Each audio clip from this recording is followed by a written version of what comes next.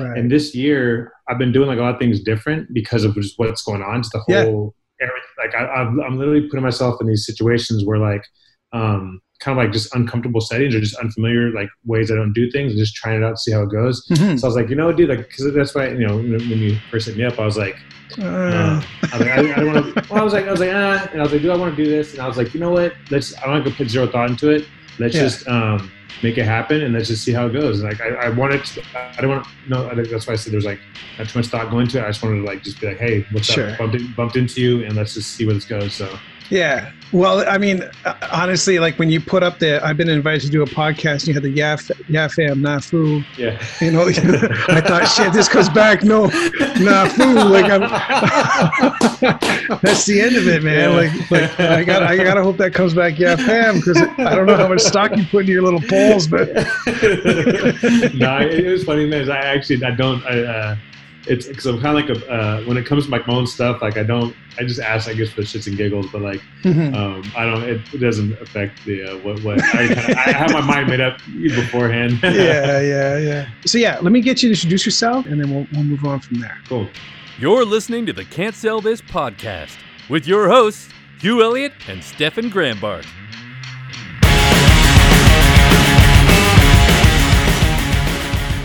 My name is Aaron De La Cruz. I'm a visual artist based in San Francisco, California.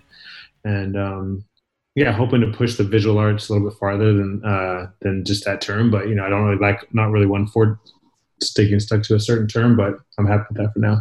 Well, I mean, and that actually just leads me right into my one of my first questions. And that was that you have a real variety in the scale with which you work. So you'll work, and you're doing the past couple of days. You were working on like a big storefront door, like a roll down door. Yeah. And you showed like a 50-foot long installation that was in the Moscone Center that's now at the Long Beach Airport. And then you've done masks. The new sort of this is what's happening, and then pants. Like, have you ever found that there's any kind of limitation to the style that's being applied to the things you're applying it to? Well, that's, I guess, kind of like the gift and the curse, right? It's like early on, I think I kind of I know that the work that I produce, because it's in this really gray area of fine art design, is it pattern, is it pattern making, is it graffiti, is it this, and so I think for me, and I think finding out early on that I know that I have the ability to, I could probably make a ton of a bunch of pants, or whatever. Yeah. But for me, I think holding back and like knowing that I kind of have this arsenal or this freedom. I guess I have this freedom to be able to hop around and bounce on different mediums. One thing that I've kind of stayed consistent with in a majority of the work that I do is that it tends to always come back to like having some type of either personal inspiration through family or a reason. There's some type of connection to somebody, usually within my family or something that right. When I do things, especially with products. So yeah, I think I kind of, when I first started painting, I was doing paintings, people look at my paintings like, oh man, that make a cool shower curtain. And I get so pissed off of it. Oh man, like no, dude, like it's like, it's not. This isn't a Hojo. Yeah, it's not a, but then, but like I said, I get it. I get that the work is striking, it's high contrast, it's striking, it's very minimal. So, you when you break those things down into, a lot of times products are usually generally made using 3 or less colors, right? And so our body, our minds tend to break things down into like what we're familiar with seeing. If I make things black, if I worked in yellow and red all the times, people probably make a connection with like McDonald's or whatever it could be, Right. So Sure. So it's been it's definitely been, especially now with having kids and when you have a family, you kind of tend to like look at these projects that, kind of, hey, here's some money, because you're kind of like, we got to eat, you do sometimes want to scratch at those these big projects that may want to like take your work and produce 10,000 of them, but as much as I want to sometimes jump on those things because I know it's like a cash cow and it could like set me up for like a year comfortably with my family, I kind of at the same time too, I have to stay true to, to what I love, and what I love is just like the unknowing and risking it all. I think risking it all is what kind of got me here to where I'm at right now. And I think as long as I go with my gut and I keep doing that, as scary as it is, I'm thinking it'll be worth it in the long run. So. Yeah. Well, I mean, that's part of what makes artists with longevity more interesting is a, I can't think of the right word for it. It's like a moral uprightness to them. Like they have a very, it's not strict, but it is a code by which they move along, and they tend not to justify bad decisions by saying like, well, I needed the money and I'm going to do it. A lot of times that kind of, that moment and like a lack of sticking to it it's usually reflected in kind of a bad product. You know what I mean? Yeah, exactly. And I think, and I kind of got like, when I first got into art school in 2001, I remember, before that I had literally taken art at a city college for 1 year before that. And I'd never taken art before that, or, traditional art classes. And I remember somebody telling me like, oh, what do you want to do? Like, there was another student here at school, and I was like, well, I want to make money. That's why, I mean, I need to get a job, right? And they're like, oh, you're a sellout, this and that. And I was like, what? And it kind of blew me away because, I think at that time I didn't understand, doing art for art purposes, right? Like, I mean, I'd already been doing that, do like graffiti and just do the act of just unknowingly doing art, but I didn't know that, that people actually looked at or had this, I guess, this freedom to just produce art for art's sake, because once again, like, coming from like a working class family and parents who weren't artists, like the only thing my dad said was like, look, like, you're going to art school, well, you better get a job afterwards, because not like that. That's like your only, you don't have, there's no plan B, Yeah. So, I guess the short answer was yes. Do I want to make money off my artwork? Yes, I did want to, and yes, I still do want to. But that's now, thankfully, there's bigger reasons why we create, and fortunately enough, if you chase that larger goal and you're able to achieve, making money by reaching that goal, then that's the benefit. That's at least that's the reward for now. So yeah, I mean, this kind of brings me to some of the things.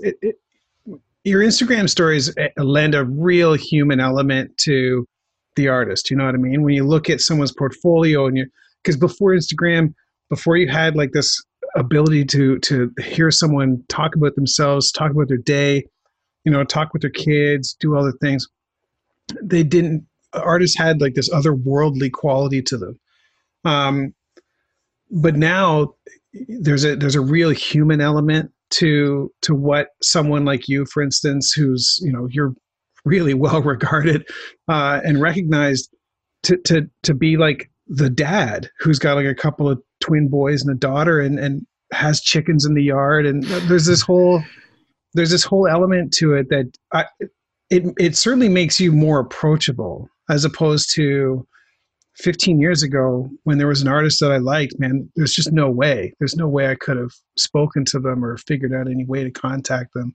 Do you find now, as opposed to maybe before Instagram, does that help the business side of things being more approachable? No.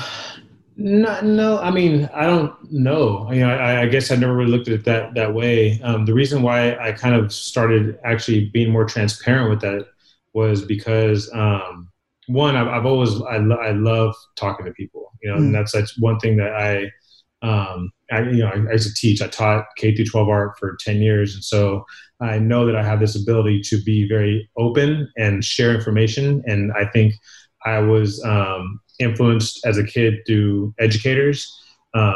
And so I felt I always had this kind of ability to be able to just to share information, right? And then once I started traveling through doing art and then bringing these stories back to the students I was working with, I really saw a light go off. And I was like, wow, like, you know, I think for them to see me being, you know, this person of color, because a lot of my students were either Latino or Black, and a lot of them didn't have they didn't have male figures in their family. Right. A lot of them didn't. So for them to see me come from this, you know, I was a kid who was like doing graffiti, blah, blah, blah, but they really got into these stories I was telling and like in these experiences. I'm like, look, like I was just like you guys, you know? And so there's that. And then once I left teaching and I started doing art, it was right at the moment when it was literally the moment when my wife was pregnant with twins. I had to make a decision of quitting art or getting a full-time job. And right. So, and because at that time, it was going back and forth. My career was kind of taking off, I guess, a little bit. I was getting a little, you know, some big projects come in and things of that sort and commissions and stuff. And then, but it wasn't like, okay, you can survive off this money. It was just right. More like, you know, kind of, you know, it'll still balance out. Then my wife said, you know what,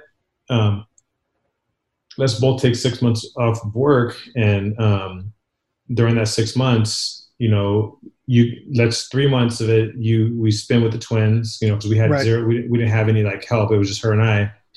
And then she said, start picking up projects 3 months after that if it's going good. Mm-hmm. And then, but at that time though, I did get a full-time job, right? I got a full-time job and I was like, you know what? I was like, cause this is not going to happen. So I was like, I got a full-time job. And then my boss, she was like, you shouldn't be doing this. You need to go out and chase your dream. I was like, what? Like that felt so good to hear that. Then to hear it from my wife too, as well, because I wasn't getting this from my parents. My parents weren't saying like, yeah, like, you know, go chase that dream, you know, chase that check, chase that check. They're like, you know, they're like still keep doing the teaching thing. And, you know, cause that's like what's, bringing home or supporting family. And so, so then I went all in, and that's been almost 8 years now that I haven't stopped. And so along the way, I remember one day I was at the studio and my friend who is a videographer said, hey, he's like, can I sit you down and just interview you? And I was like, yeah, for what? He's like, I want to ask you some questions. Kind of like what we're doing right now. It's kind of right. Funny. You kind of resemble him in a way. It's kind of weird. You mean handsome, crazy handsome? Exactly. Exactly. Rick Simons, if you're out there, dude, you have a handsome twin brother here in Canada. But so that's when it kind of hit me. He started asking me questions about being a father and right. all these things, because he was saying, he's like, you know, because don't get me wrong, even when I was about to have kids, I was scared. I thought, like, one, I thought being an artist, you couldn't have any kids. Two, right. I thought whenever I did have kids that my artwork was just going to like just take the back seat, and I was going to have to just get a full-time job and do art on the side, whatever it could be. Mm-hmm. But the exact opposite happened for me. You know, it was more of this desire to just prove it to not only my family, like my mom and dad, my brother and my wife, but also now, how, like, can I keep doing this long enough to where my kids can actually see me and realize that I'm actually making art? So then along the way, I kind of started opening up here and there, like little pictures of my kids on Instagram. And then I remember people would, I get a bunch of emails or there wasn't DMs of them, just emails. And people would ask like a lot of artists would ask parenting questions. And I would write back all the time. I'd write back emails. Because that was one thing if you have the time, or if you have, I guess, if you have the guts to ask somebody a question, and this, my mom really instilled this in me. Like, you ask for something if you want to know about something, you ask for it, right? If you're curious. And so I would always take the time out to really write people back. And I just find that I found it more and more. And so I was like, well, and then it got to a point where I really couldn't write all these emails back. So I started being kind of more, I started actually doing posts of my kids and kind of really open up a dialogue of just saying, okay, like, look, if I can't answer all your questions, I'm going to do this post, and it's going to kind of tap into some of you guys who are asking these questions. Right. And then along the way, you know, I've been doing that since the kids were born, my boys were born. So it's been more and more, I think, just rewarding to I know this, it's not like the cool thing to be, I mean, I don't want to say it's cool. To me, it's cool, but like, from a, maybe a 20-year-old kid, or I don't know how, if there's any 20-year-old kids out there that follow my work, but like a 20-year-old kid's like, oh man, like, I'm into his work, and like, and they're seeing like parent posts, they might not be into it. Cause when I was 20 years old, I can give a shit less about it. Parents that were out there. But believe it or not, there are some kids out there too that are like, man, dude, like, they're not married or having kids, but they're like, man, one day it would be awesome to like, be a dad like you. So I'm like, oh man, this is actually kind of cool because, I'm kind of taking this thing that was looked at so negatively, at least for me. Mm-hmm. I didn't want to have kids, and I wanted to maybe have one. Then twins popped out, and I was like, oh shit, that's So kind of taking this one thing that I literally thought was going to like crush my hopes and dreams of becoming an artist, and like really using it to, I think, hopefully kind of change the perspective of what an artist is. And also too, like that, a lot of people think, oh man, like Aaron, you're not an asshole. You're really, you're easy to talk to. Like, oh, I think hopefully I am, because a lot of people have this perception still that a lot of artists are either like, egotistical or hard to get a hold of, whatever it may be. And, and some artists are. Sure. Yeah, so some regular people are too, So I was going to say, some regular people can be pretty big dicks too. So I mean, it is the way it is. But yeah, that's kind of how I started, like really, I guess, using, social media as a way to kind of look into my life as a parent, and then kind of like my kids' life as well. Well, I think it just is sort of it's interesting because it informs the day to day. So people think that an artist is essentially in their studio, like just sweating over something, 24 hours a day, 7 days a week. There's no free time. It's all about the art. But what I'm seeing from you is there's a real process to the creation of the art, in that you set aside the time and you use it. Like whether it's, retiling your bathroom or cleaning your stove, but you set aside the time to do that thing and you do it. So like when you get into the studio, you're doing that thing, And I think, is that something that has been consistent for you, or is it something that you've built for yourself over time? It's so what it is. It's definitely a work ethic that I think I kind of developed, and it's kind of built off of, like, I guess, anxiety or stress, whatever it may be. Because I don't tend to, especially since having kids, I don't plan things out. I don't have like, I try to have set. I guess I kind of do have set days in the studio. Kind of like my wife and I, we juggle. We do 7 days. So out of 2 weeks, she works 7 days. Out of the 2 weeks, I work 7 days, but they kind of bounce around because she's a nurse. Okay. But the way that it works is, generally I will be home with the kids, 2 days a week. 2 days on. Then sometimes at the most I have them 3 days in a row. She'll work 3 days in a row. By that third day, I've kind of reached capacity of like not being, I can feel myself getting like, just like the pressure's built. Yeah. And I literally go to the studio and I just like explode. I go there and just create. It's just like whatever is in front of me, I attack. Like, if it's these canvases I wanted to paint, or if it's a commission I have to do, whatever it may be, that's kind of how it's always worked. And I've kind of always, but the thing is, and I always put like, family, the responsibilities have to come first. Right. Yeah, of course. And I think that, and when I was in art school, because I was still close to Fresno, I was a 3-hour drive from SF to Fresno, but I remember being in school, and I would leave, for a friend's birthday party, or my mom's birthday, or my birthday. I'd leave and spend it with my mom, whatever. Mm-hmm. And so, and I remember on some of those times, it was like these amazing, like, artists would be visiting, having shows in SF, or like a teacher of mine would be like, oh, I have like, Jamios is coming over to my house. Like, you guys should totally come and hang out with them. And I remember I left and I was like, oh my God, like that could have been like my moment where like, I could like rub shoulders with these like, amazing artists, and like that would catapult me, like my career somewhere. Yeah. And I remember, I would leave a few times and come back and I'd be like, shit, did I make a mistake? Like by, visiting my family when I could have easily just stayed here. But looking back at it now, like I know I made the right decision. you know, of course. and because I once again, I went with my gut, right? My gut is never steer me wrong, dude. And so, that's kind of how always go, like I said, always putting everything else first. Like if it's in the morning, like I have to like make the bed. I have to, feed the chickens. I have to like, everything there's like, I kind of have like a routine or an order of, visually of the way I want things to look. Yeah. That's where that goes for my house or for like in the work itself. So it's definitely a kind of, so it is a habit. Yes. Are the days kind of planned? They are planned out somewhat, but I like that you bring it back to the question. Is it a habit? Yes. Okay. Yeah. But there's always room for error. And I look at like, it's almost like, okay, I know I'm going to get there, but I'm probably going to trip along the way, but I guarantee I'll get there. Yeah. So, I mean, I've been doing the podcast for 2 years and the interviewing part of things, just an aside here, may get edited out entirely, but the interview part of it, that didn't start for the first 6 to 8 months. Like we were just doing the podcast for each other. And then we started interviewing people, and it's really taken a lot for me to learn how to not ask yes or no questions.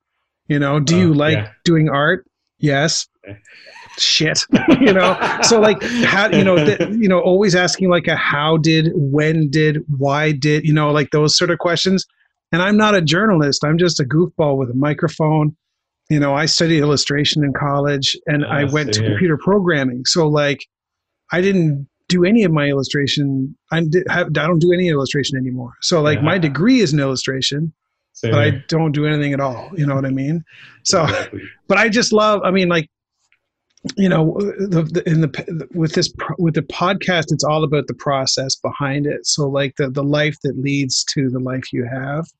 And I've always been really curious about, you've talked a lot about tagging in the past. Like you've talked about, you gave up use, like I vowed to never use spray paint again.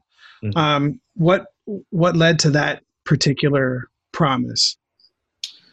The spray paint thing came from, I think my, I think I have to have this, like connection with the surface. I think I like being physically connected to the surface of what I'm working on. Mm-hmm. And, that, and also too, I think because, growing up as a kid, obviously, and like, I know that, I think it's been long enough now where kids don't associate spray paint can with like, maybe some still do like vandalism or just the act of like anarchy, Right. And I grew up that way. I grew up with it being this medium of like, I want to say anger, but it was definitely, it was something rebellion, that was like, right? Rebellion and being bad and just like, and it was really about it was that moment. So for me, that medium was for me about that moment, right. that act, of course, and so, once I, figured out, that I can still like write and tag, but not have to use a spray paint can. And also too, and the fact that they rattle. And when you're out at night, I was like, well, if I can be the quieter I can be, but still mark, so it was like, so that's when I started like, I was like, okay, I'm gonna just bring a 5-gallon bucket of paint and a big ass roller, and I'll just start, marking like bigger. And so that was kind of for me also something to do as well. But yeah, and so I think I every time I paint something, I take my hand, I touch the surface, with it, whatever. Mm-hmm. And I think that I just feel there's just a disconnect. There's a disconnect between, for myself, using spray paint with the work that I do. Yeah, but I mean, you definitely have an appreciation for the art form. Like you posted, you're like, oh, look what I came home to on the side of my studio, and it was like another artist had, drawn, very obviously had done it with spray paint. You're like, oh man, I hate that. You're like, I love it. You know what I mean? I mean, I love it. I encourage. I mean, I cannot get enough of graffiti, illegal graffiti, trains, tagging, bombing. Like, even when I drive, my wife's like, "Man, keep your eyes on the road." Like that. I just, I'm constantly. I think it's the best. I think it's the best. Like I said, and I love. To me, tagging to me is still like it's the cream of just the cream of the crop, I guess. It's like, yeah, even like dust tags, people, you can see how the finger moved on the surface area and stuff like that. Like I just well, it's art without permission is the point. Yeah. Like you didn't ask anybody if you could do it. You didn't ask for the space. You took the space. That's what's most interesting about graffiti, really, is that no one is asking for you to do it. You're like, I have to do art. I'm going to do art right here. And if they get mad about it, fuck them. Like they can clean it off if they want, but if they respect the art, they'll leave it.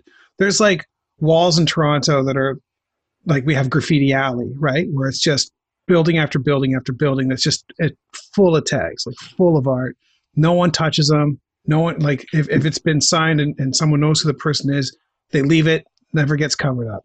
But like, then there's like on the subway system on the outdoor side of things, you can see buildings that are just covered and no one messes with them. And I think it's part of that art without permission that I find most interesting about graffiti in general, but really like anybody who's creating art that, like projection art, where it doesn't actually affect anything, but it's still beautiful in its own way, that can be done totally guerrilla style. I think that kind of thing is, I think because we're sort of entering into a phase in society where we're becoming way more obedient.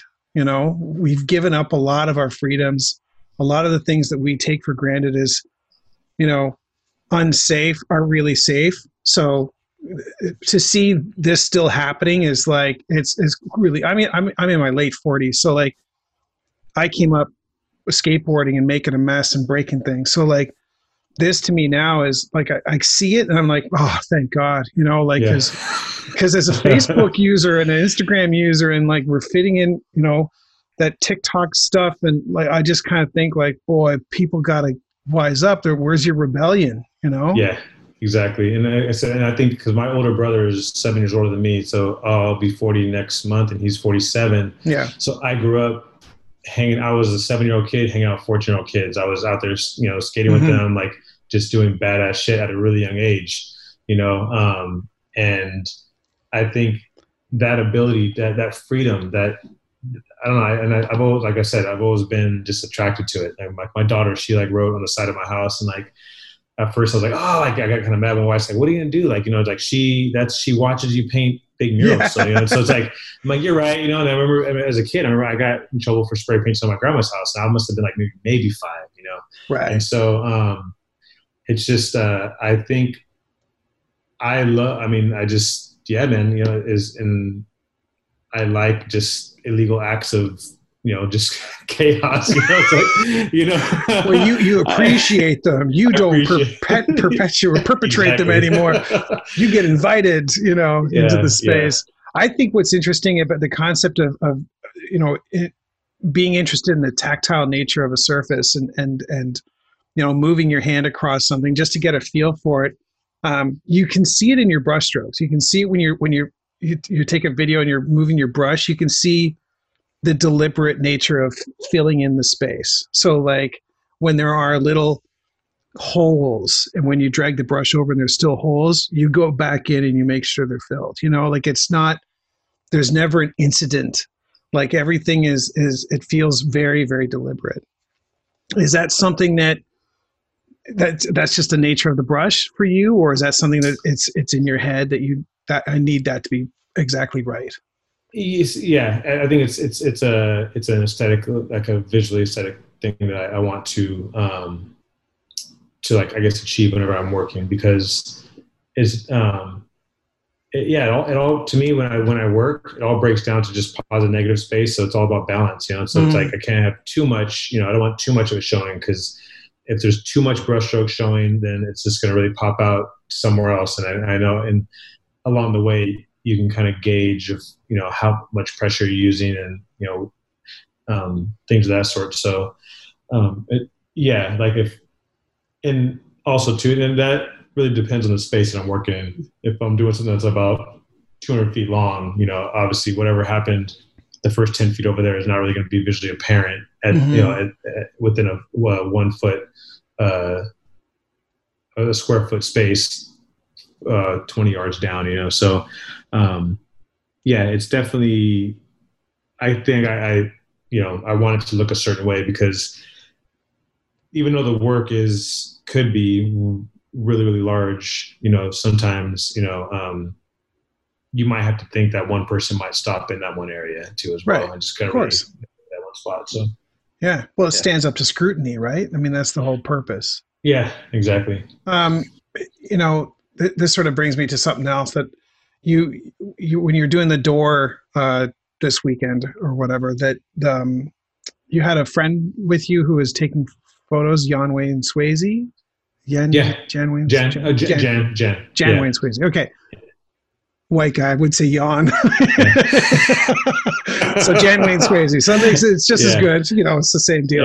yeah. But so is he like your kind of official photographer? Like, does he take your high res photos for the portfolio, or is he just happen to be there sometimes? Or Jan and I met about a year and a half ago, so he's not official. If there's anybody that's official that I love, that I try to have document all my work, and he's a photographer. His name's Brandon Shigeta. He's just amazing. Like, I've known that guy for 10 plus years, and every project that I can actually get him to shoot, even after I'm done, like, you know, I try to make it happen. But Jan, we worked together. We met, yeah, about a year and a half ago. I did like this giveaway in my neighborhood, and he didn't even. Oh, that's what it was. The night before on Instagram, I said, "Hey, I'm gonna do this giveaway. Does anybody want to document it?" And then I got a bunch, you know, not a bunch, but you know, a few people hit me up like, "Hey, you know, live in SF, love to document it." And then I was like, you know what, I'm gonna go with this dude here.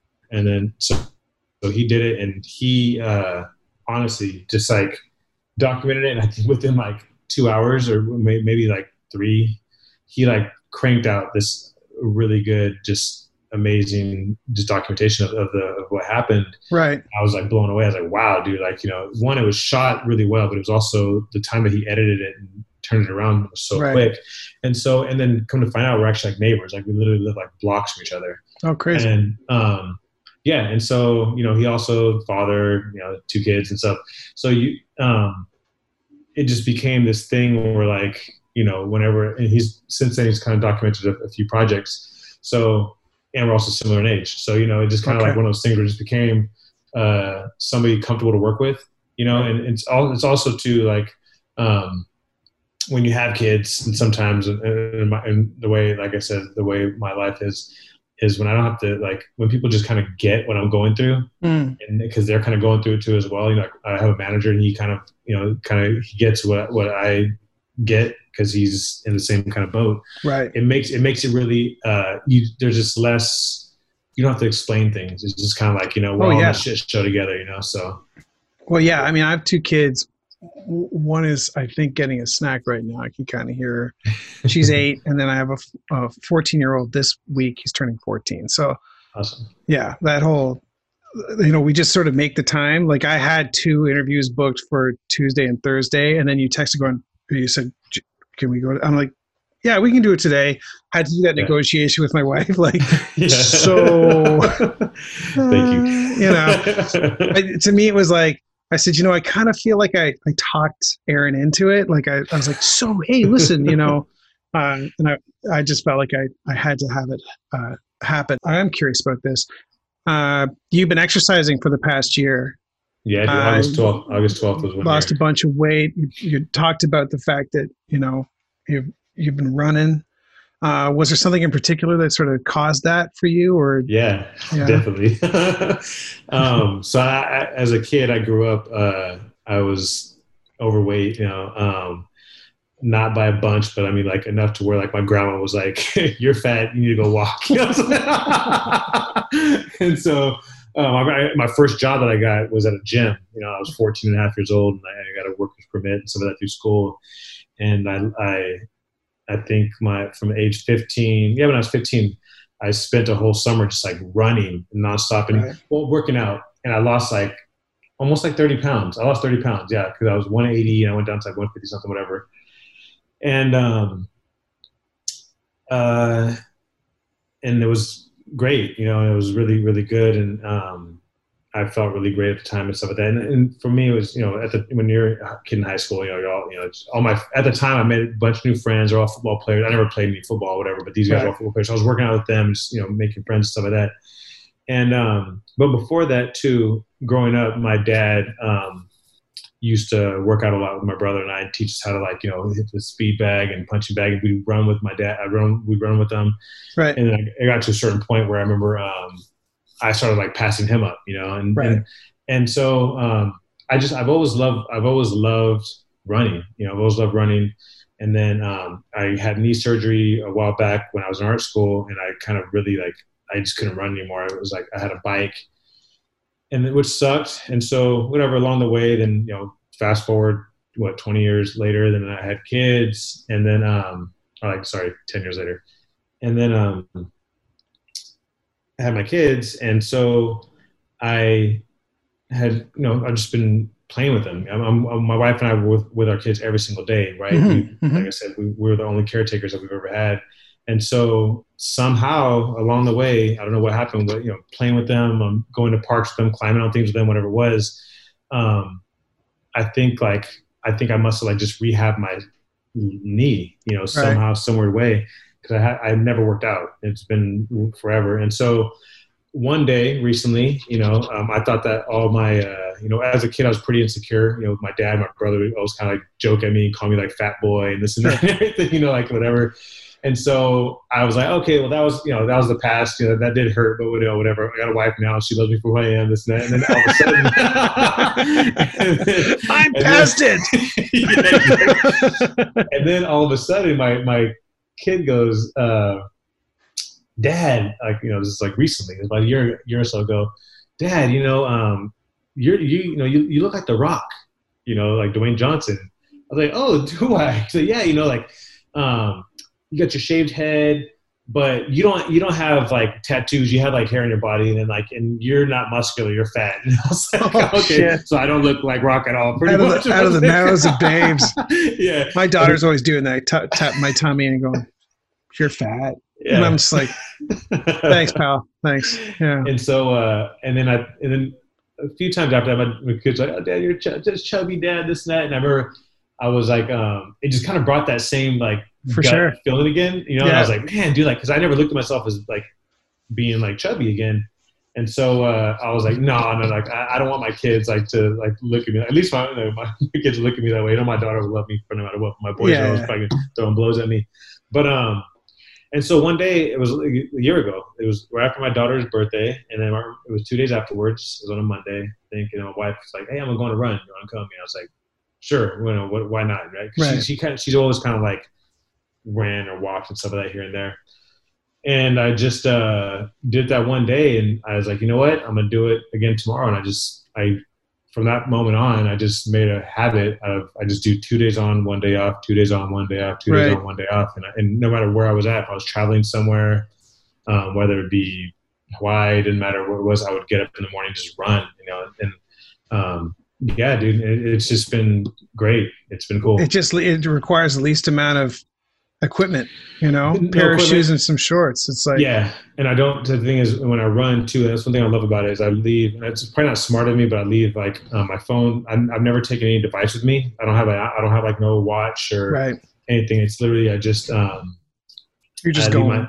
I leave my phone. I tell my wife, this is the route that I'm going to go in. If something were to happen, whatever, that's where I'm at. And so, for that reason, I might get one of those watches, like Apple Watch, whatever, just because I think it has a emergency thing on it. Yeah. Oh yeah, for sure. So, but I don't know, we'll see. But I like the fact that when I'm out there, it's nonstop. I just think and I just run, and it kind of puts me at a nice mental state. Because this year too, this beginning of this year, I kind of cut caffeine out of my diet, and I still have it every now and then. But it wasn't. I never drank that much. I drank maybe 3 cups a week beforehand. Now it's kind of 1 cup. I think I've had 32 cups this year. I have actually. And so, yeah. You literally, yeah. You're 32 cups this year. I'm what the shit are you talking about? I've had 30 cups in the past month. Yeah, no, I have had 32 cups. I think my mom's maybe 6 cups. So wow. Yeah. And so, for me, like I like drinking caffeine before because it allowed me to just mentally go like to this crazy place. I think because I'm so sensitive to it, and so Right. running out to me or working out, it kind of does that. It allows me to just like blow off steam, like, because I think, like I said, on those days I'm not in the studio, like I have to be doing something. For sure. Yeah. Well, my wife had said, if you ask him anything, ask him how he cleans his stove because you're shitty at it. Dude, it's funny because a few people, one guy's like, man, I can't show my wife this, dude. She didn't kill me. Yeah, my wife follows you on Instagram too, so she says, ask him how he cleans his floor because he gets the grout. And I'm like, man, the guy's fastidious. What do you want from me? Like, I'm not fastidious. I'm just a big dumb lummox, so it's fine. It's not a big deal. I think I've always had like this habit of, the first job that I had was cleaning a gym, right? I had that, and that was just awesome. It was an amazing job.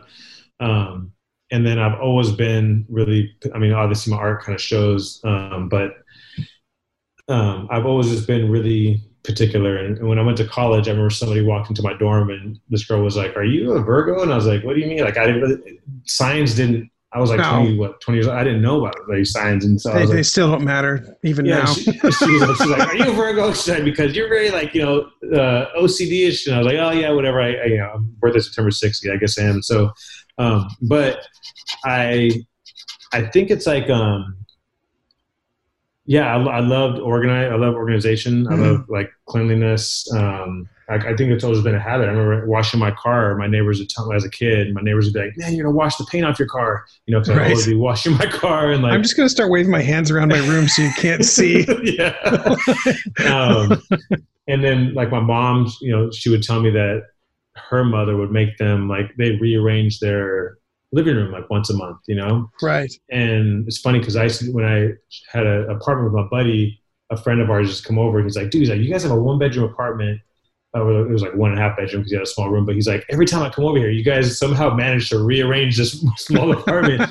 And so I think I like cleaning. I like my dishes look they're stacked a certain way, and like cleaning things, and I think just taking care of, these things that I have, For sure. The thing is with the reason why I clean the stove every night pretty much. And so every other night. And, the reason why I kind of take pride in that is because I don't cook like at all. Like, so, and not because my wife, she loves it. Like she loves cooking and baking. And so the stove we have is like one of these crazy, like heavy duty stoves, right? That she didn't want to buy it. I was like, "No, I'm going to get it for you because like you're like a you chef, like doing it. Yeah. You love doing it. So let's buy like a heavy duty one." So, I want to keep it immaculate and clean. And so, and also too, that's my way of taking care of this thing that like provides like delicious meals for my family and it's a social contract you make with your spouse, man. It's cool. It's So what I use, if you're curious, what I use is there's two things. One is Jesus, if you tell me that, I'll be obliged to know. No, dude, it's just literally, it's simple, just like soap, like literally soap and water. A friend of mine texted me like, "What do you use?" I'm like, "I use soap and water, dude. I use like use my balls. Like I use elbow grease." But part of that is that you've kept it clean, so you're not dealing with huge time of it's sitting there. Like we have a ceramic cooktop, so it's one flat surface. And anytime something burns onto it, you got to put the ceramic bright on. You got to leave it. You got to do there's a whole thing with it. But every time my mom or my mother-in-law come and they use soap on it, I'm like, "The fuck you doing with my ceramic cooktop?" That's not, you don't do that, But it's the one anal thing I've got is like ceramic bright. You use a ceramic cooktop. But I watched you clean your car. You're like cleaning in the hinge and stuff. Oh my God! Everything about that. But and this is how we go back. Let's harken back to the fact that your art has a very balanced nature. It's, you were saying you like the interplay between positive and negative space. You like the idea that if someone stops in one spot and looks at that one spot, it makes sense to them. That's all of that, by the way. That's you making sure your stove is clean every night. You cleaning your car, like all of that is part of the art. So the art is you have a very sensible way of approaching your art. and you take it from a sense of balance. Like a lot of what you do is about balance. When you see something that's like this huge swooping shape that ends in a straight shape, you almost immediately start to fill in the next space so that it's never a big shape in an empty space. It's really interesting to watch that process because it comes to you naturally, it seems. Have you found that over the course of generating this style for yourself, like, is that just a natural feeling for you? Yeah, it is, because so before I would always separate. Before I separated myself, there was like Aaron Dela Cruz, the educator, and then there was like Aaron Dela Cruz, the artist, right? And I thought there were two different things. I didn't think that they could exist, right? So coexist. Sorry, I didn't think they could coexist. I didn't think that on social media I could talk about being an educator. I thought I had to just like only talk about my artwork only, right? Right. And then I remember one day I was like, fuck it. I was like, no, like everything is like, my art is literally an output of who I am and the way I think and the way I fold my clothes, the way like everything is stacked. Like it's just the exact same thing, but I'm just painting it on, the way I look at things. And so, that, and now it all makes sense, and that's why too, and I think, like looking for like even the style that I have, the style that I have, like it still comes from, wanting it's letter form. It's all there for me. All the movements that the eye makes and the muscles make are all there. Is just doing your ABCs, but it's just deconstructed and put it back together in a certain way. But I want it to be, I don't know, I guess I want the work to really, if I can, have it be like a visual representation of not like a self-portrait in a way, but just like I'm trying to, when you approach my work, I want the work to feel as if you approach me in person. Right. I want it to feel as if you are like, that same emotion of having a conversation with me. I want it to be fun. I want it to be funny. I want it to be serious, but then it's also joking. There's mistakes out of there. There's two areas that might not be perfect. So I have to like balance it out somewhere else over here. And that's one, I think that one thing I love about the work that I'm doing is because it's just honest. It's just honest output. And it is what you see is what you get, and I don't go back and cover things up. And and that's why I like doing things like on the fly sometimes, because it's that candid, like it's like freestyling, right? Like when I remember freestyle was such like when it was all new, like back at like Eminem and all that stuff, it was like, man, this is so awesome. Like you're catching this thing that happened like right then and there, and it's not going to happen again, So yeah. Sorry going on a tangent, but yeah. No, that's what a podcast is. It's a whole bunch of tangents. I have something though. When you were asking about when you're asking people, did they want you to do the podcast and the Fam Food. Yeah. Somebody had asked you a question and you were like, I'm going to save that for the podcast. And I have it. I screenshotted it. So it's in Spanish, so I don't know what it means. Here's the thing. So you're going to have to tell me what it means. Como lograste casarte con un estilo y no continuar en la eternidad de la búsqueda. So is that like, is your sound ever going to change or something like that? Or it's how did you decide? I think it's, if I'm not mistaken, because I'm not perfectly fluent in Spanish, but I remember my wife, she isn't. I believe what they're saying is, how did you decide to stay married to this style? My buddy was like, man, he's like, that's so beautifully put. Like, the shit. Well, then I feel awful because let me see here. I screenshotted it, then I sent it to my buddy and he goes, I think it means this. And I'm like, well, does it or doesn't it? Yeah, he said, how did you achieve being married in that style and not continue with the eternity of searching? That's what it was. And I remember, yes. So how can you be married to one style and not continue the eternal search of others? Yes. And so I remember I read that and I was like, what? I was like, at first I was like, what? Like, what is that? Well, that's why he came back with that second one. He's like, that might be a more accurate translation. This is my friend Gerardo Chaboya. So I was like, No, it's right, but I think when you translate it to English, it loses the poetic nature of it. Yes, exactly, Yeah. exactly. Oh my God, what does it mean? But it's like, oh, where you're really married to this one style, but I don't know, like it. Yeah, so it said, how did you manage or marry to stick with your style and not continue with the eternal search? Yeah, you're right. So your buddy's right as well. And so what that means is like, what I gathered from that was like, what does that mean? Like, I'm just like stuck in one thing, but like, I think it's like, how did you manage to like, come up with your style, right? Come up with the style that you have and comfortably keep, pushing it and not search to do something else. Mm-hmm. And so to answer that question, for me, it boils down to one thing. I remember as a kid, and it was my aunt, and she was looking at. I had like at times like black books. I had like my parents let me do like pieces. I had like graffiti pieces in my room and stuff like that on the walls, and she was like, "Oh man, I love all these I love these colorful works of art, but I hate like that tagging bullshit. It's like."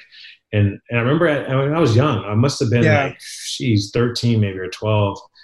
And I remember I was probably around 13, and I remember like just taking offense to it. And I was like, no, dude. I was like, you have to have that in order to get to this, And so that was, I think, the first time that I really said, know what, I'm really gonna study and just like all types of just script writing, right, cursive. At the time. Like a lot of like old English and like these, I remember girls would sit next to me in class and they'd have like these letters from their boyfriends in prison. And these things were like beautiful works of art, dude. Right. And I remember I would like take those and I'd be like, oh man, that's awesome. And this and that. And give me back my letter. Yeah, exactly. And then, and I started incorporating that with just tagging, just all these different styles. And then, but at a certain point, that's whenever I said, no, things don't have to say something. Things don't have to say anything. Mm-hmm. Like, nothing has to say anything. All the information can be there. It doesn't have to actually say it, though. Yeah. And that's when I started taking things apart, putting them back together.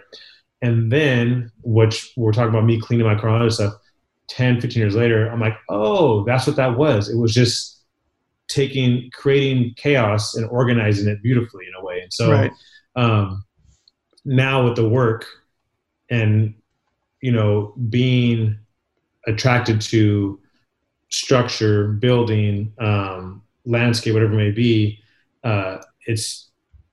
I'm using, I guess, my gut and my intuition and my ability to just balance space and positive, negative, flat objects, and just really trying to really just create. Like I have this idea of where I want to kind of push the work, and for me, I think the work at the end of the day is probably coming full circle is to have it be to have like a useful purpose, because I was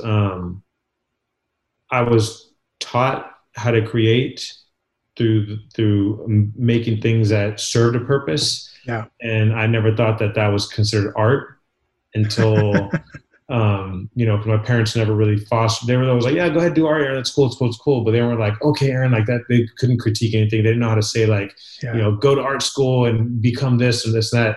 But then after I got out of art school, even like, after I finished teaching, I was like, oh shit. It's like my mom taught me how to sew at a young age. My dad taught me how to like pretty much build houses and lay cement. I have all this ingredients of doing stuff, how to make artistic things, but I was learning how to do them for like survival or whatever it may be, like not aesthetic purposes. So now it's just the style that I have that allows me to really output what my emotion is at that time in the most cost efficient way, because unfortunately it's still a habit of me. I'm always like, I think because I was raised that way, it's like always like, hold on to your pennies, but like, and I'm quick and I can make a huge display of artwork in such a quick amount of time. and it's still, and to me, it's still like tagging, Yeah. it's still black ink. That's why I'm still married to this one style of just like taking this black ink and just pushing it and pushing it and pushing it and pushing it. But when I'm doing it, I back away from it and I'm like, oh man, that looks like, or to me, it's like it's structure, it's a Yeah. kind of something else, and just, and I've just constantly been searching and pushing that. So, we'll I would see. think, I mean, sorry to interrupt. It's funny, but I think that one of the things that initially drew me to the work when I saw it was it had a real, and God, I may be super off, but it had a real like ancient Yeah. Mayan flavor to it that I was like, this feels like the fills in a Mayan uh, painting. Like it just had this kind of, how there'd be like a sun or something and there'd be all Yeah. these fill lines. It felt like that to me. And I just was like, man, this guy, he's gotta be, he's gotta be channeling the Mayans or something. But I don't know if I was like super off, and it always struck me that way. But No, the art is the art, You're definitely, I mean, you're on the right track. It's like, I remember as a kid, when my dad really knew that I was like serious about art. I was serious about graffiti, but to him it was art. He looked at art as well. Mm-hmm. And I remember he brought home a book. It was like Diego Rivera. I think my aunt gave him to Diego Rivera. Then he brought one. It was like pre-Hispanic. It was like Mayan, Toltec, all these books. And he's like, Aaron, like these are our ancestors, and these are, if you can create, like he's like, Diego Rivera's out there painting murals back in the day, same thing you're doing now, but he was being very political about it. So he's like, you have a voice. People are going to listen to what you're saying, Mm-hmm. with the graffiti that you're doing. And then, and just like anything else, all the Mayan stuff, I was obviously, to me, those things look like letters in a way. They look like bar, and all those stuff. So I was attracted to that. And yes, it's also, where, my family stems from. So I was definitely, influenced by that. And then along the way, you meet people, and when you travel and things of that sort, and they feel it. And a lot of the work is it's just felt, and that's the thing. So I'm not fluent in Spanish, and it's funny because a lot of times I'll meet people and they're like, De La Cruz, like, oh man, with the last name like that, like, how do you not speak Spanish, or whatever it may be, or, and that I think probably hurts me the most of any comment that, is like, and I'm like, damn, like, I wish I spoke Spanish. And like, because my parents speak Spanish, my brother and I don't. Yeah, but I mean, were your parents, it's funny that there's an interesting thing with parents who they're practicing English on their kids to start with, and then they want to focus on that so the kids have that leg up where they're not handicapped by the first language being not English. You've seen that a lot with kids of immigrants where they don't speak the language.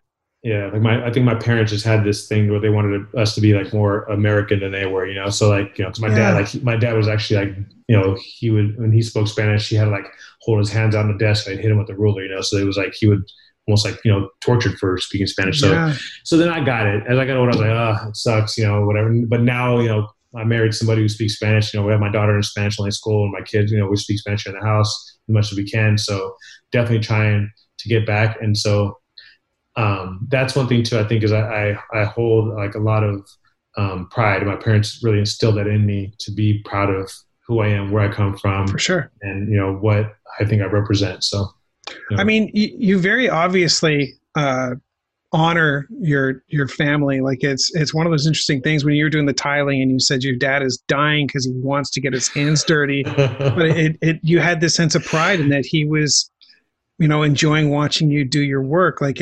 there's a certain level of satisfaction. My dad's a carpenter, so there's a certain level of satisfaction to have your father, who was your guiding influence when it came to like getting your hands dirty, to sit back and let you do the thing, as opposed to back when you were 6 or 7 going like, don't touch that, that's sharp, don't touch that, that's heavy, don't touch that, that's you're gonna get cut.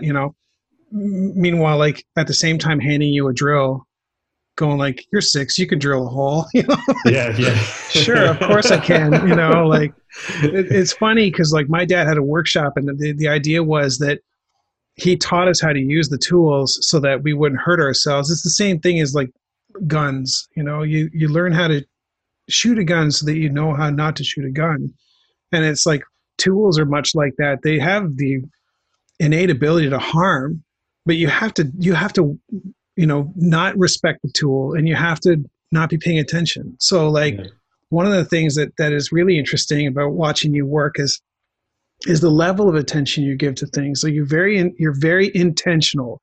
There's not a lot of, although it may appear to be random, there's a very intent purpose to the things you're doing.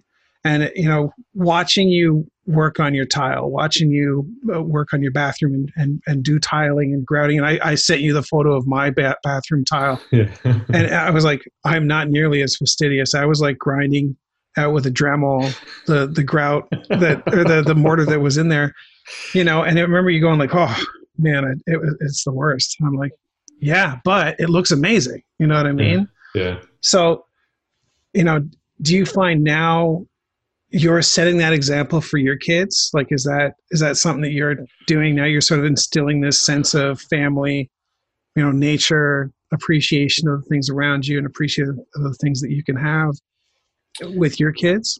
Yes. I think for me, my goal right now, as at least is what I think a father should be, is, obviously anything that, not doing anything that was done incorrectly through my parents' way of doing things. But, like I said, I'm sure there's things I'm doing with my kids when they grow up, they're like, I'm never going to do what dad did, so, but, I think, really, allow, especially my boys, I want my boys to be comfortable. And I think it's pretty apparent, that I'm a pretty open person, and being a male and being, it's okay to be, like my son, like gives me kisses and I can hug him. Like, my dad didn't tell me he like loved me. I like forced it out of him when I was like 15 or 16 now. Yeah. And like my dad like wouldn't really hug me or stuff like that. But now he does, but it wasn't like that. So, I think being emotionally open is one thing I definitely want to instill in them. Obviously, out nature. I mean, I was kind of always raised like nature and plants was like my thing that my parents were always doing. But the only goal that I have right now that I really want to instill into my kids is that I want them to have the courage or the ability, or at least the belief that they come from a creative family. Because I didn't have that. I didn't have that at all. And so being the first person to do that is always stressful. Even at my age, it still is, because I don't have an older peer that I can ask for advice to, that lived this life that I'm living. But not only that, but just to say like, I can say, oh, my mom worked for like, the state, and my dad worked, for this electrical company. But I want my kids to say like, no, like, my dad's a creative, I'm a creative too, if I want to be, or, my mom's a nurse, I can go to the medical field if I want to, like sure. that must feel nice, to have that, and not to just, right now, what I have for me is I have the courage to chase this dream and face my fears and overcome them. But I know that hard work is what my parents instilled in me. And that's one thing that I know that I will never let down. Like, that's like my pride. Right. And so I want my kids also acknowledge hard work. Even though I feel like generations kind of always lose something, but they gain something else, Well, so let me break in here. I'm curious about this because I think about this a lot. My dad was a carpenter, but later on in life, he's like, I want to write. And he's like, well, I want you to read this book I wrote. It was not good. He's not a listener to the podcast, so I'm not worried about it. It wasn't very good. And I told him honestly, I was like, this isn't very good, and here's how I would fix it if I could, but I don't, it's not really my deal. Do you think, is it possible that your parents are creative and they forwent that, they said, okay, well, I'm not going to do that because it doesn't help us raise our kids? I'm 110% that's what that is. Yeah. I think it was something that was obviously suppressed or put to the side. Like my mom, she always wanted to go to college and take a pottery class, and she never did because her parents passed away when she was 17. Right. So she had to raise 8 girls. She was the oldest of 8, and so she had to literally not go to college and raise all these girls. She became like a mom, right? And she had this piece that she actually just redid it. She had it from high school.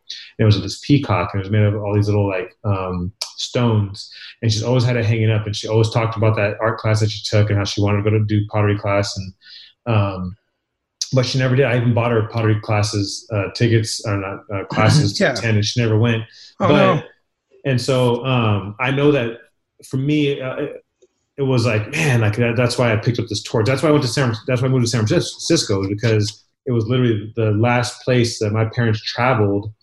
You know, my parents never traveled anywhere. They went to San Francisco. They went to this Led Zeppelin concert, and then my dad was like, frying. It was cool, and there was doves and everything. And I remember that was like the pinnacle of their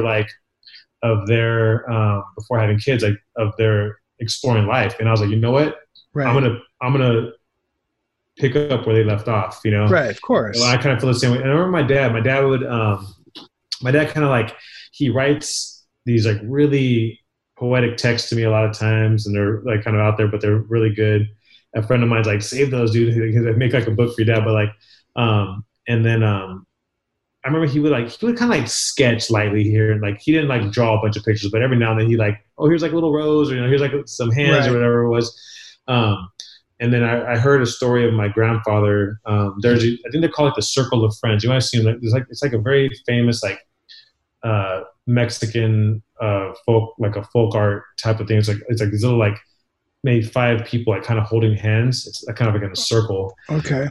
It's very generic. You see them, but I guess my grandfather used to make those and sell those. I heard, but he never did anything artistic after that. And then my other grandfather, who passed away when I never met, he used to cut hair, and so I used to cut hair. And so when I was cutting hair, my mom was like, "Did you know your grandfather was a barber in the military?" I was like, "What?" So I was like, "Yeah, it's crazy." So, like I'm sure like it's in the DNA. Yeah. It's just luckily my parents got to a point where they were able to allow me to, I guess, go to college, and really push this. And they, like I said, like. My dad, when I was doing graffiti, my dad was like, dude, have at it. He's like, because you're not out there like shooting up drugs or shooting people like your friends are. So he's like, graffiti to me, like, it's like the least of my worries, Yeah. He's just like, you have a job? He's like, you have a job. He's like, if you get caught, you better bail yourself out of jail, So right. That's kind of what it came down. He's like, as long as you have good grades in school, he's like, I don't care what you're doing. Right. As long as you're not out there, if you want to do drugs, talk to me first, So talk to me first. I think that I got the hookup. Yeah, I think that. Yeah, exactly. They allowed me to think freely and act freely based on trust. And I think that really allowed me to just kind of push the boundaries, the boundaries of what what I wanted to do. Right. So, like my mom, I still have. No, actually, I gave it back to her. I had a watercolor that she had done, like when I was a 3-year-old or something. And she went into nursing, and she always really supported me doing art, and she always thought like, well, if that's what you want to do, that's what you want to do.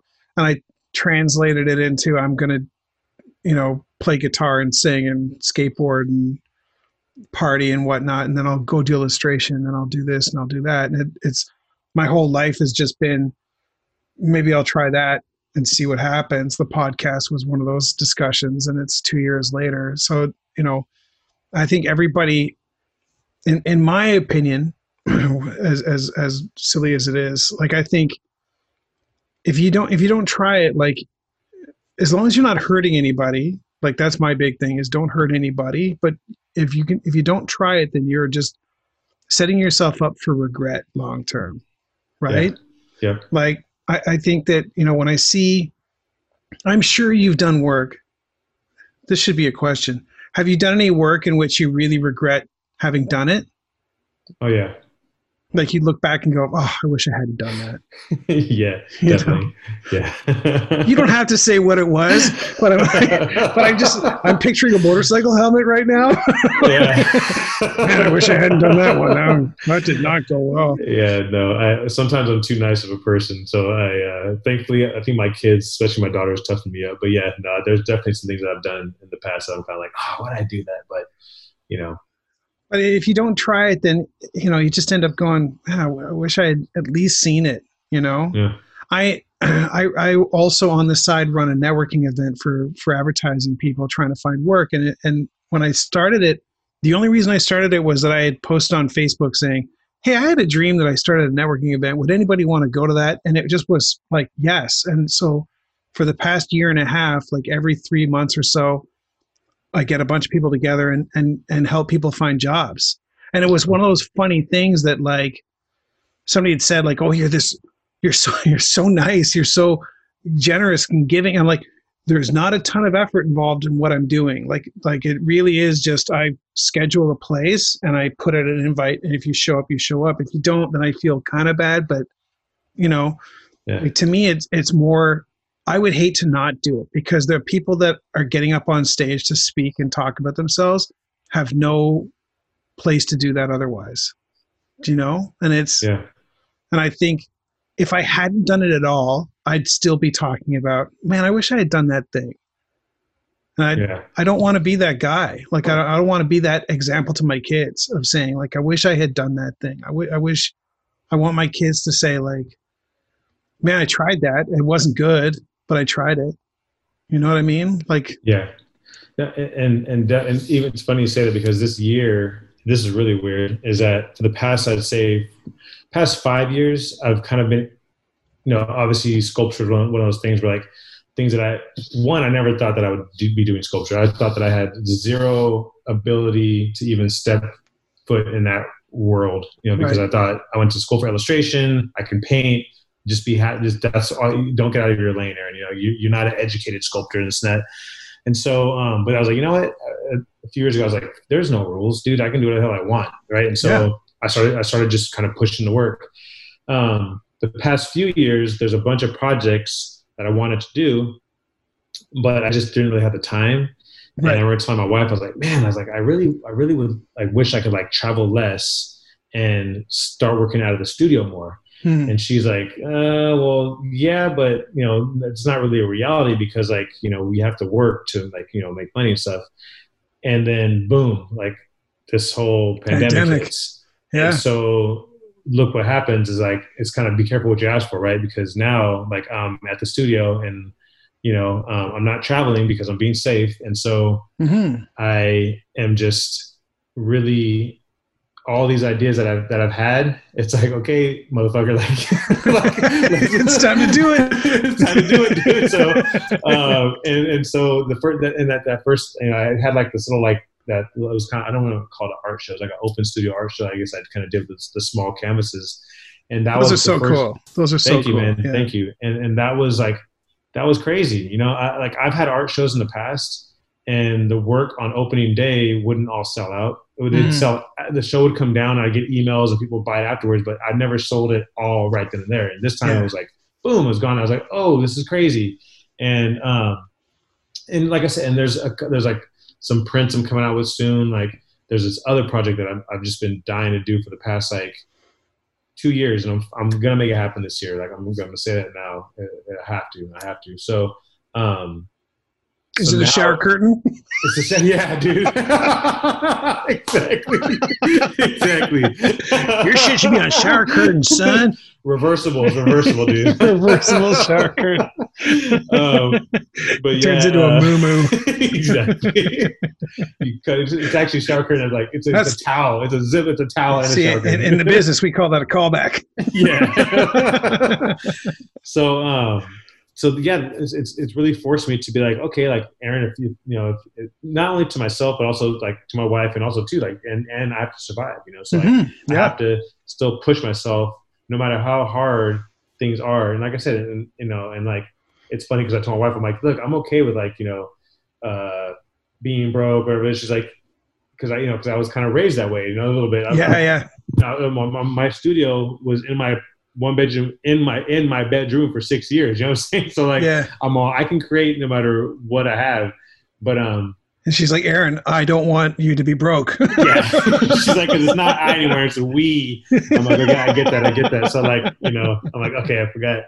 But so that's kind of all those things that I have been wanting to do, and I'm doing them, and it's one of those things where like I would not want it to surpass me by, and I'm glad that this kind of happened, because it just, there's even this one thing that I want to do. It's not even like married to my style at all, but it's something that I'm like, okay, I have to make this thing. So I'm excited about this. Like I said when we first started, like this year has been really about doing like a lot of things that are uncomfortable. Yeah. Because I think that's everybody that I'm around that I care about, we're all uncomfortable. And so I kind of feel like I'm just like it's work based off my just I don't know, just my environment, and my emotional environment of people, like just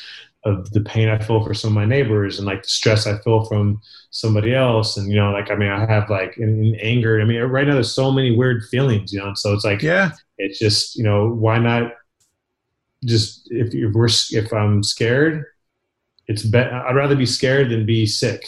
Yeah. And so I'm just going to get it all out. I don't remember where I saw it. Somebody had said, like, I feel like we're all in this huge game of chicken waiting for the first person to crack.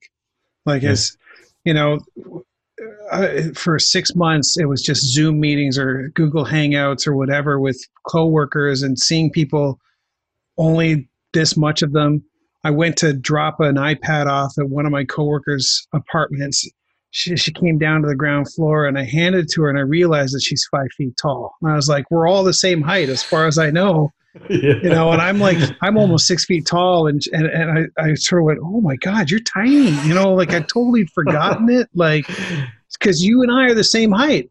Yeah. But I don't know. We're probably not the same height. As far as I know, we are, So it just threw me off, because in my opinion, like based off of the fact that I only ever see a top half of a torso, shoulders, and a head, everybody's the same height. So like you can get it in your head that we're all going through this, but once that camera turns off, we're now doing something that's entirely different from someone else. Like she has a fiance, I've got 2 kids and a spouse, a dog and a cat. And it's like this delicate dance that we're all doing to try to get through it and make sense of it. And like as parents, to help our children make sense of it. So like, yeah, you need to be careful. Well, how scared? Well, I don't know about scared, but be careful. You know what I mean? Like, and it isn't about, in Canada, we do have a very small contingent that's that whole anti-vaxxer thing, but it's really, really small. So like the way the Canadian psyche works is what's best for everyone is best for us, versus what I'm seeing in the States is like, what's good for me is what's good for me. So, we don't hesitate to sacrifice for everybody, right?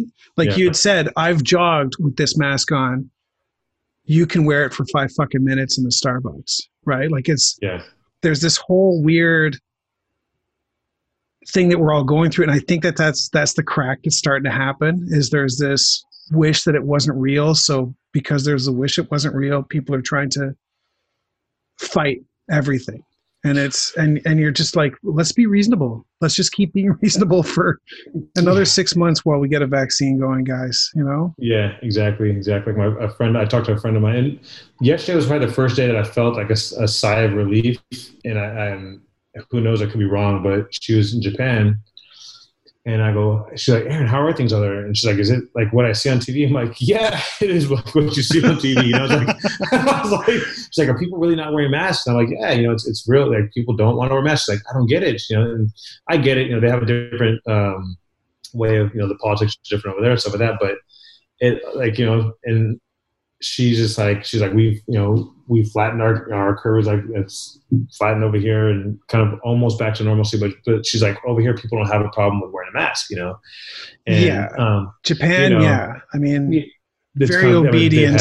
Yes, very much, exactly. Very much about doing what's being told. It's like you can leave your bike out there with no lock on it. Yeah, you guys have a celebration called Independence Day. So like the idea that you're going to do what someone else tells you to do is like, it's bananas. We had but I mean, like we have, universal health care, and that's what most civilized nations have.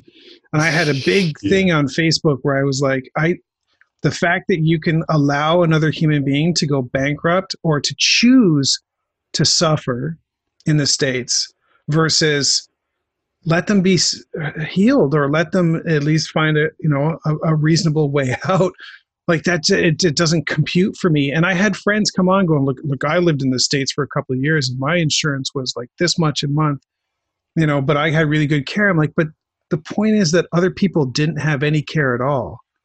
So like the concept that what's happening and what I'm sorry this is turning into this kind of conversation, but it's interesting from the point of view of like a Canadian talking to an American is, what I see is people saying it's my choice to not wear it. What does that have? What bearing does that have on this conversation at all? Sure, it's your choice to not wear a mask, but it's the establishment's choice not to let you in. So like, the choice, it seems to be only applicable when it's you making the choice, like that's where the confusion lies. I think everything else is like your whole country's bananas right now. Like, I don't even know. Yeah. It definitely feels make believe, dude. Like I was laughing because I have friends of mine who are like, Trump supporters, Oh, how can that be? Oh God, it's crazy. And these are friends that I grew up with, so they're not my friends up here. Right. But what's crazy is I was like, I wonder if there's like people out there who are Trump supporters who like believe in wearing a mask. And I was like, but I don't know. I was like, I don't have any friends who are like that. And I get a call yesterday. My buddy, he like lives in Texas. He's like, man, he's like, I'm a Trump supporter, and like all my friends think I'm crazy because he works in the medical field. He's like, I'm telling him, wear your masks. And everybody says, no, like, I don't have to. It's not right. This and that. He's like, I'm telling you guys, it's not about like who you're voting for. It's about like our health and like our parents and everybody else.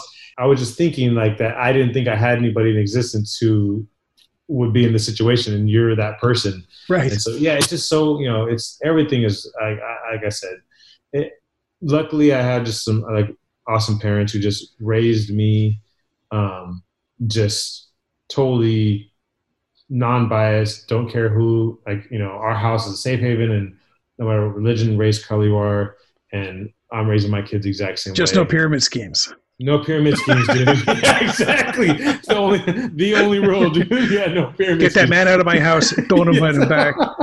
Okay, Dad. Don't play my money, dude. Yeah. So, but yeah, like that's it's crazy, man. But like I said, luckily where I'm at here in SF, and all SF isn't like this, but at least on my block, it's very much apparent that everybody is just how you are, understanding. We help each other out, and we want to. We want everybody to be okay, Yeah. As best we can. I mean, that's why even with the work that I do, when I give away a lot of work, I've been doing that shit for like 10 years now, and that's the same thing too. It's like, I miss the fact of people having instant access, for people who can't buy the work to have access to it, so being able to offer, that, even if it is once a month, whatever I was doing it, or every time I travel, but it's still, it's making sure that everybody, the best you can, gets a piece of it, or at least, feels that they're cared for, thought of at least. Yeah. One of the things that I did want to ask about, and I think it really, you just mentioned it, was like in my neighborhood, is like you posted a little while ago about like a hardware store that had been like family owned for a long, long time. And you're like, these people knew signs. Does anybody want to help them out doing signs?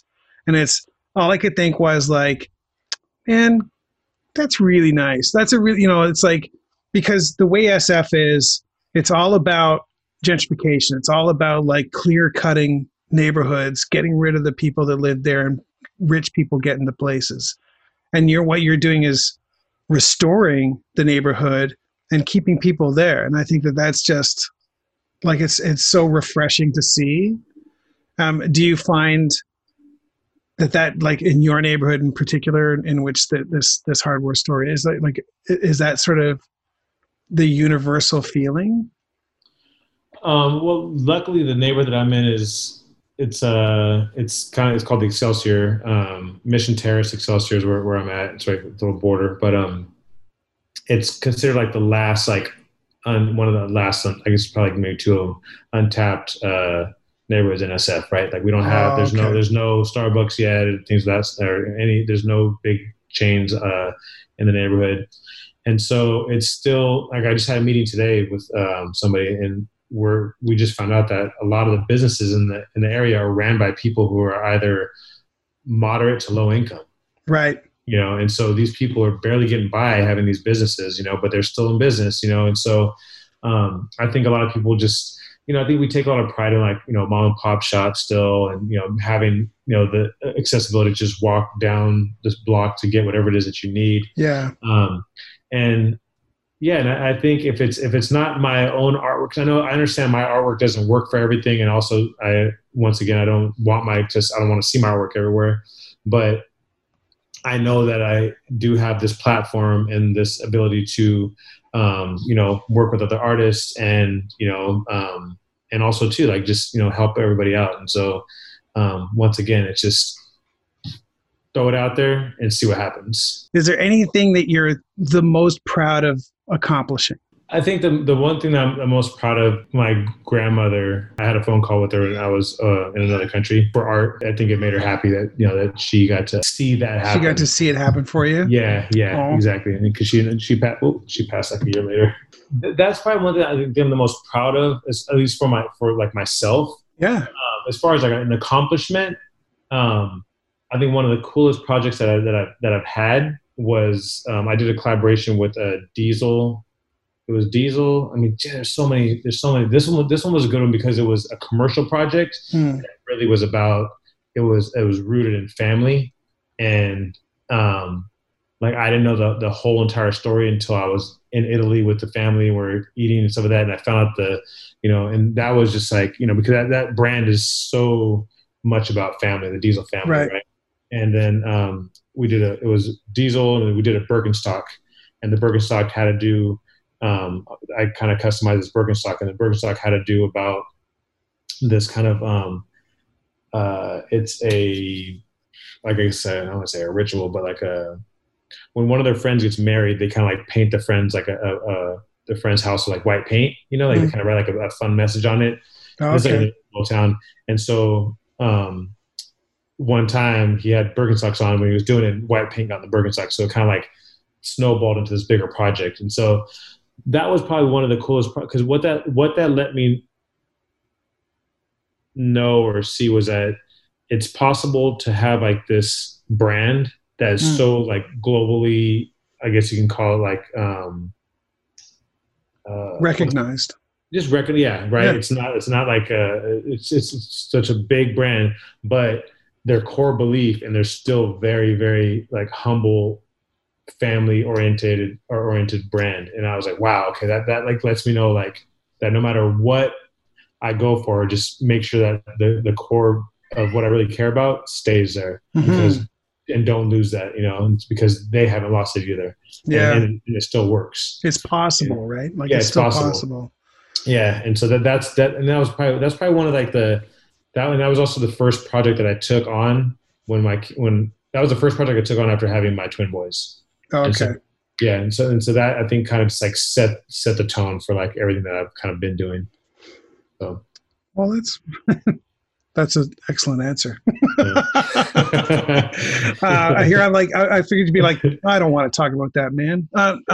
That's very cool. I don't. I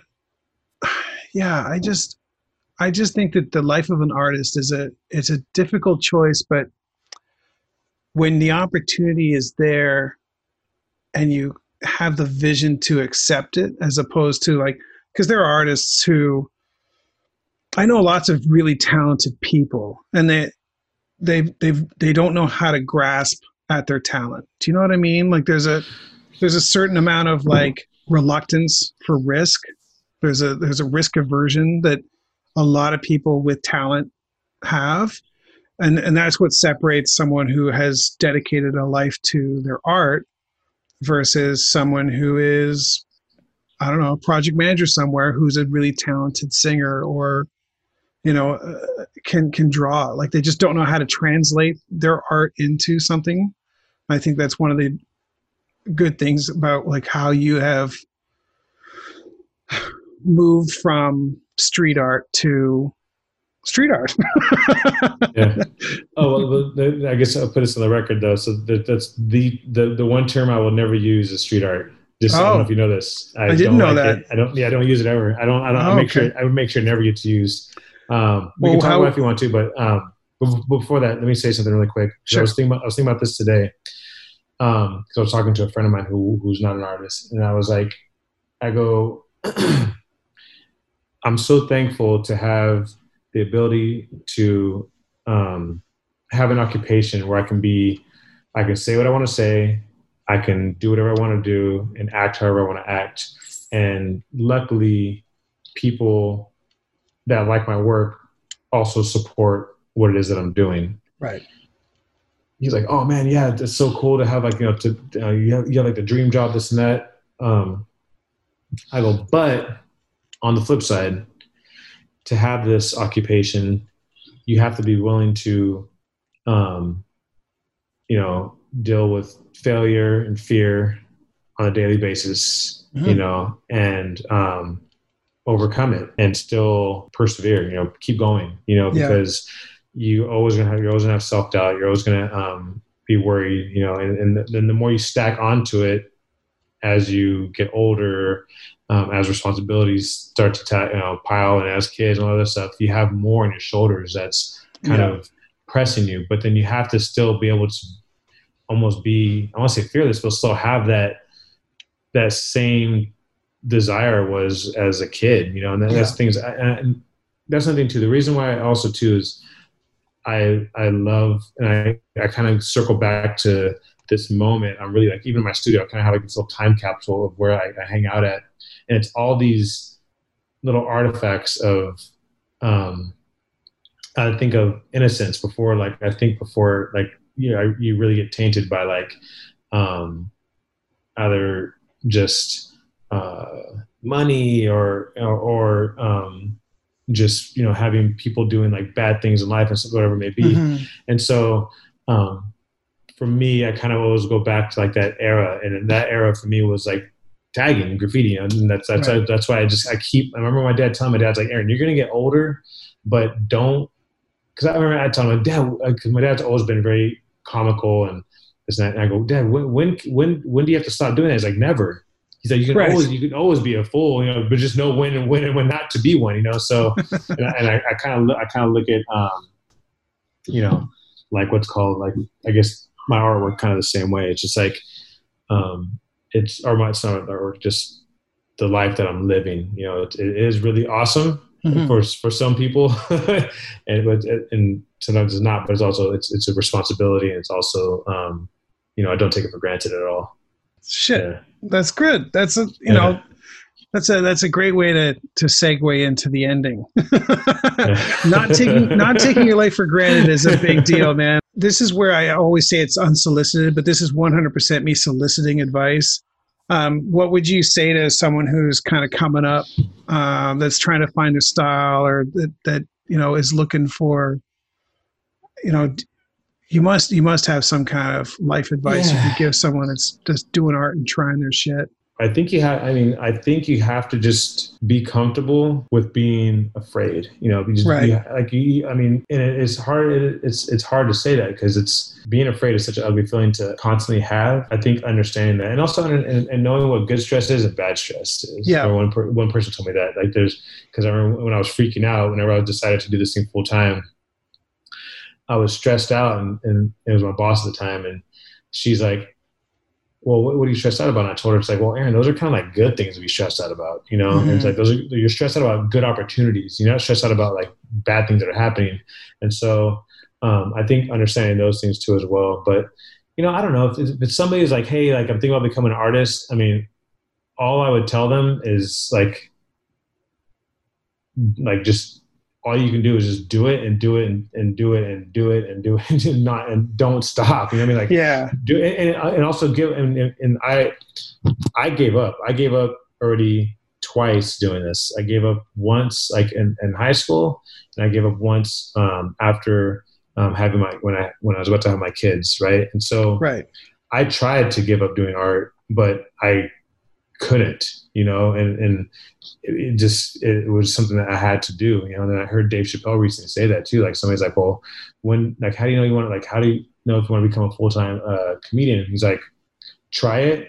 If you like it and stop doing it. And if you feel like you have to keep doing it, just keep at it, So right. The thing is like, I think like for me, art just happens to be something that I'm good at. I'm not great at it. I know that I'm not a very technical painter. I'm not like but I think the fact that I have all these other things that I'm able to throw into the pot that allow me to just keep pushing, Yeah. and so that's what I think it is. Like you really have to tap into like all these other things that you think may not be art related. Like really, like I didn't go for my master's at school, but I think that I think maybe getting your master's really teaches you how to think, And I think I spent the last 10 years like thinking. Yeah. Now I spent like the first 10 years acting. The past 10 years have been more like acting and like thinking about what I'm doing. Now it's like, okay, trying to slow down a little bit, but I have this habit of just like acting sporadically. So right. really, if you have the ability to do it, to like think about what it is you're doing and why you're doing it. Right. If you can, that's good. Yeah, if you can. If not, just go out and just like, or just do like I said, what I did. I mean, I just literally acted and just did things without thinking. And that also worked for me too as well. I remember in art school they said, get business cards and put out flyers and promote yourself. And I did not. I still never did any of that. And so everything works out for somebody. Everything's works out for every. Some people. It's interesting. Like some people are just born hustlers. I said this when we were at the cottage. We were at the table having dinner, and I was agreeing to go on this long drive with my wife's aunt to pick her kid up, and she's like, well, we'll stop at the Tim Hortons, we'll use their free Wi-Fi, and I'll download some podcasts. And I said, like, it was being facetious, but I was like, I have a podcast, right? Like we could listen to some of my episodes. And everybody at the table was like, I've never heard your podcast. Never. I didn't know you had one. You don't talk about it. I'm like, well, it's been 2 years. Like, I mean, we launched 2 years ago in August. And this one woman who was there, she's like, well, you never asked anybody to like it. You never talk about it. You never broadcast it. And I'm like, but I'm not that guy. I'm not a broadcaster. But I'll reach out to somebody, not you necessarily, but I reached out to somebody and I was like, would you be a guest on the podcast? He goes, man, I've been waiting for you to ask me. And it's like, that's gratifying to me. Like, I don't give a shit if somebody tells me I didn't hustle enough to get their attention. You know what I mean? Like the person I want to listens. That's good enough for me, man. Like when we started, it was me and this guy, Stefan, and he's fantastic. He's easily one of my best friends. He started getting into his master's and he stopped being part of the podcast. And he's welcome to be on the podcast whenever he wants as a co-host, and he gets equal billing this entire time. But if he's not available, I'm still doing it. Like I'm not waiting for someone else to make that decision for me. And I think that's what over the long run is going to make this more satisfying to me is realizing that the drive is not on someone else. And that's what I've really enjoyed about talking to you, is realizing that you have the same sort of like, the drive is not someone else telling you to have it. You know what I mean? Mm-hmm. Like you're doing it. You decide you're going to do it and you do it. And I think that's what's most interesting in watching your work and your progress. Which I think is probably my way of saying thank you for talking to me. Yeah, dude. No, this is actually really cool, man. It was like it's fun, and like I said, it was. This is probably. I think you asked just the last question you asked was probably one of a question I've heard before, but that everything was all refreshing and new, and it was all new stuff I've never talked about before. So it felt. What advice really do you good. have? I'm like, okay, this is good. Well, I want I mean, part of it is part of the process. Street art. Yeah. This episode of Can't Sell This was produced in Toronto, Ontario, Canada. All creative content in this episode is copyright Hugh Elliott and Stefan Grambart. Intro voice is Jeff Wright. Opening and closing track is Watch Him, They Said, from the 2018 album Hypocritic Oath by Not Of. All inquiries can be directed to admin@can'tsellthispodcast.com. And that's the end of the episode. And now you can explain street art, why you don't like it. So the reason why I've never been comfortable with the term street art was because, and actually I said it really well on a post I did a long time ago on Instagram, but the reason why was because for me personally, as a kid, when I talked about my father exposing me to Diego Rivera and these other, I think it was Orozco, these different artists who were muralists, these Mexican muralists that pioneered the Mexican muralist movement in the 20s, that had a voice, that were, obviously doing these gigantic murals at the time and being very, just kind of having like that, that fuck you attitude in heart, right, towards the government, wherever it was. And so, that, and then there was, the act of just graffiti and bombing and all this stuff that kind of mixed in with that. Going along, tried to go along the way, going to art school and, becoming, whatever, trained in art, whatever it was. And then all of a sudden this term comes up, right? And the term street art, to me, it felt just like a generic term that I think became coined, became easy to use. And it devalued the entire movement, right? It devalued the entire for myself as a artist of color that was doing this based off of a sense of pride for my own culture, but also then from my own culture, from like my family's perspective, like, of Mexican culture, but also then from my own culture of like graffiti and then formal training. There's a mixture of these things, right? Arts and crafts movement of the school I went to, and there's all this pride, of things. And so for it to be all put into this one word, I just never liked it, and like I said, I have friends of mine who are totally fine with the term, and I get it. And I remember one time, even there's some people who are even kind of offended, possibly, like, but them saying like, look, I don't want to be associated, like, in or categorized and with under the term, and, for a magazine, whatever it may be. And so, I get it, and I probably might have pissed some people off or whatever it could be, but it just didn't sit right. It didn't sit right with me because there's so much more, than that has to be said. And that's one reason too. And I said about being just even a visual artist, it's like, I think that I'm okay with that term kind of for the time being, but there's so much more that has to be done and that is going to be done. So, that could possibly change on the way, who knows, so yeah, but that's what it kind of came down to was, that's what the bottom line was. I never liked that term, street art, because I felt so much pride over something else. Like even being a muralist was to me more credible than the term street art. I don't even want to be called a muralist, So right, yeah, that's cool. Yeah, and that'll go at the end after the bump. It's fine, man. Like, this is all, to me, it's all education. Like I use it in a non-disparaging way, but I mean, I totally get it. Like I totally do. And I think that it's one of those things that it's good to know. I think it's helpful. I think it's helpful for me. But yeah, Aaron, I think that's it. I think we're good. Awesome, dude.